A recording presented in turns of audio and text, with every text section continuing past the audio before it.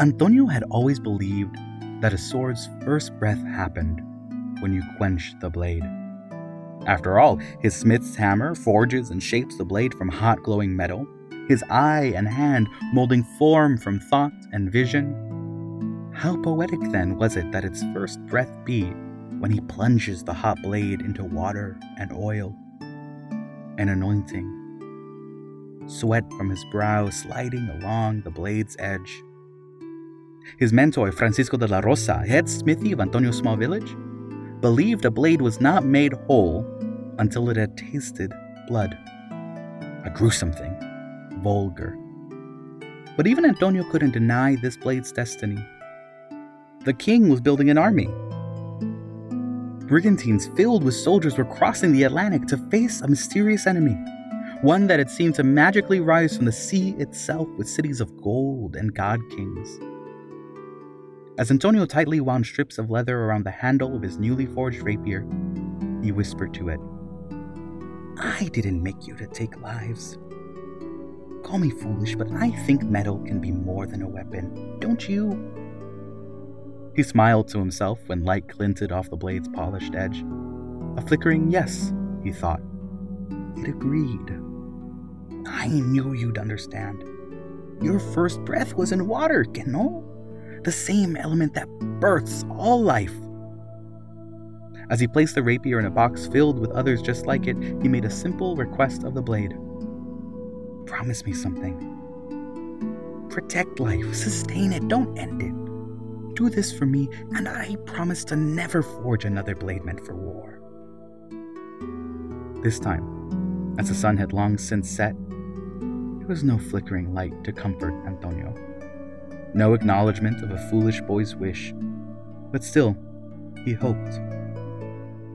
And as the boy nailed the box shut, and after making sure that he was completely alone, he talked to the blade as simply as you'd talk to a sibling. "In return, I'll also give you a name. After all famous swords have a name. How about El Toque de Agua? Water's touch." As the rapier sat nestled in its crate, a thought formed. A feeling, a trickle of water traveling from the tip of its blade to the delicately twisted metal of its looping guard. Water's touch. The rapier liked its new name, and how strange it was to be named, to have thoughts, to feel, all at once like the bubbling water that birthed it. Water's touch was overwhelmed. It turned to see if the sword can see at all what the others thought of its name. But something was wrong with the other blades. There was no light in these swords. A dullness not of a blade's edge, but of spirit. Water's touch had been granted something special by the hand of a young, talented smith. And the first fully formed thought that enters its mind was simply, "Am I alone?"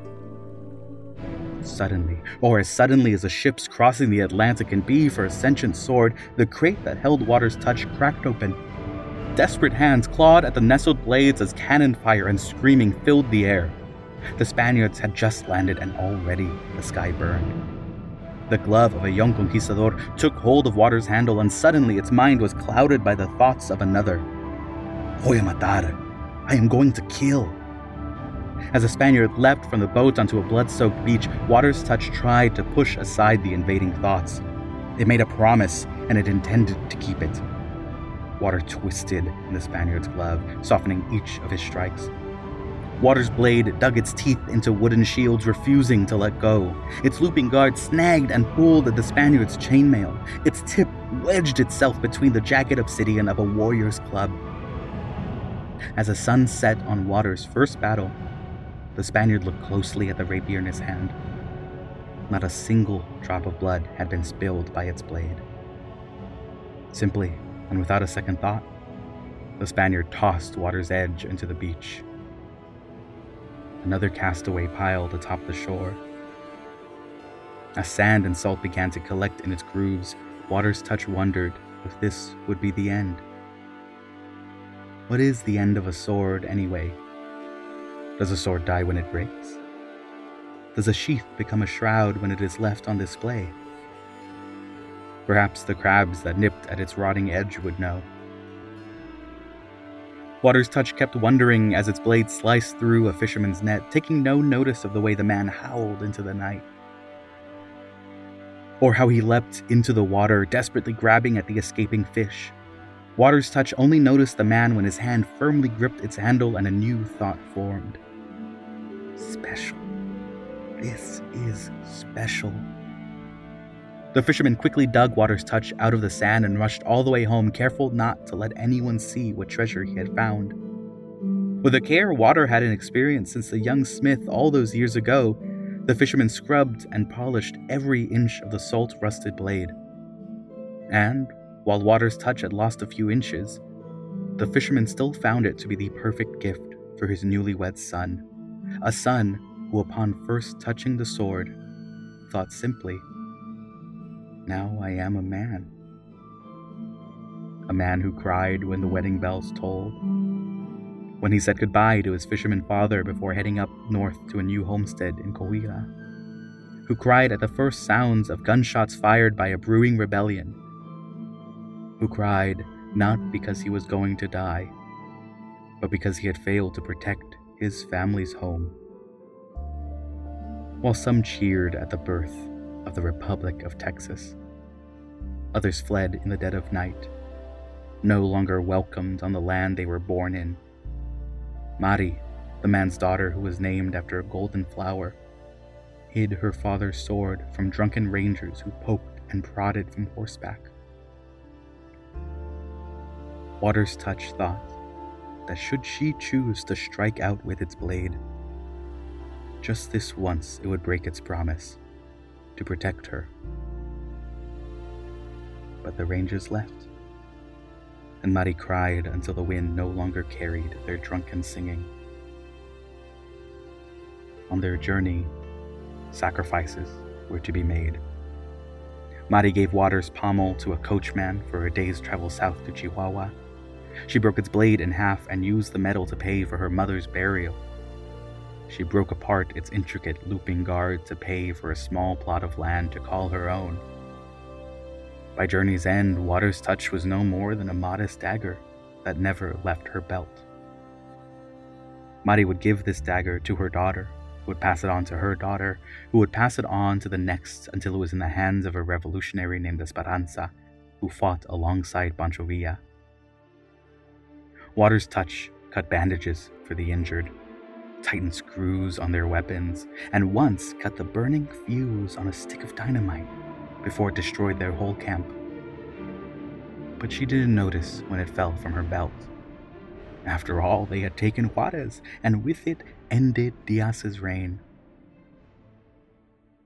It wasn't until years later, when the youngest of 7 sons turned 10, did Water's Touch see the light of day. Huicho wasn't accustomed to receiving nice gifts. For as long as he could remember, most of his birthday presents were hand-me-downs. The first son's old glasses, the 6th son's beat-up sneakers, the 3rd son's basketball shorts. But this year had been good. That was what his father kept saying, "A good year, mijito, a good year." Even now, as Huicho unwrapped his birthday gift, he could hear his father say again how good this year had been, with a lightness meant only for those ancestors who still lingered on the hot desert air.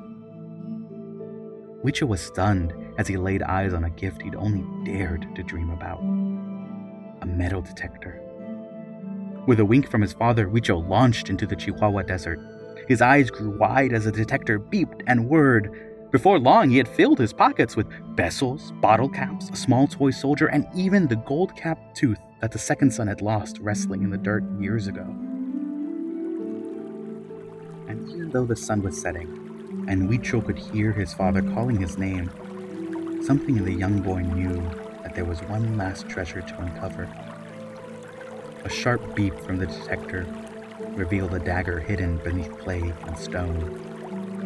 And despite the boy's age, he knew there was something special about this blade.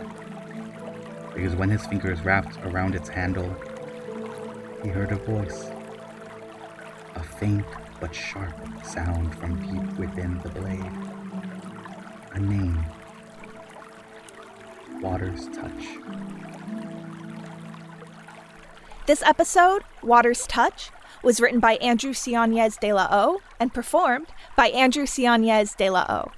Audio editing and sound design by Tal Minear. Produced by Ezra J. Wayne and Tal Minear.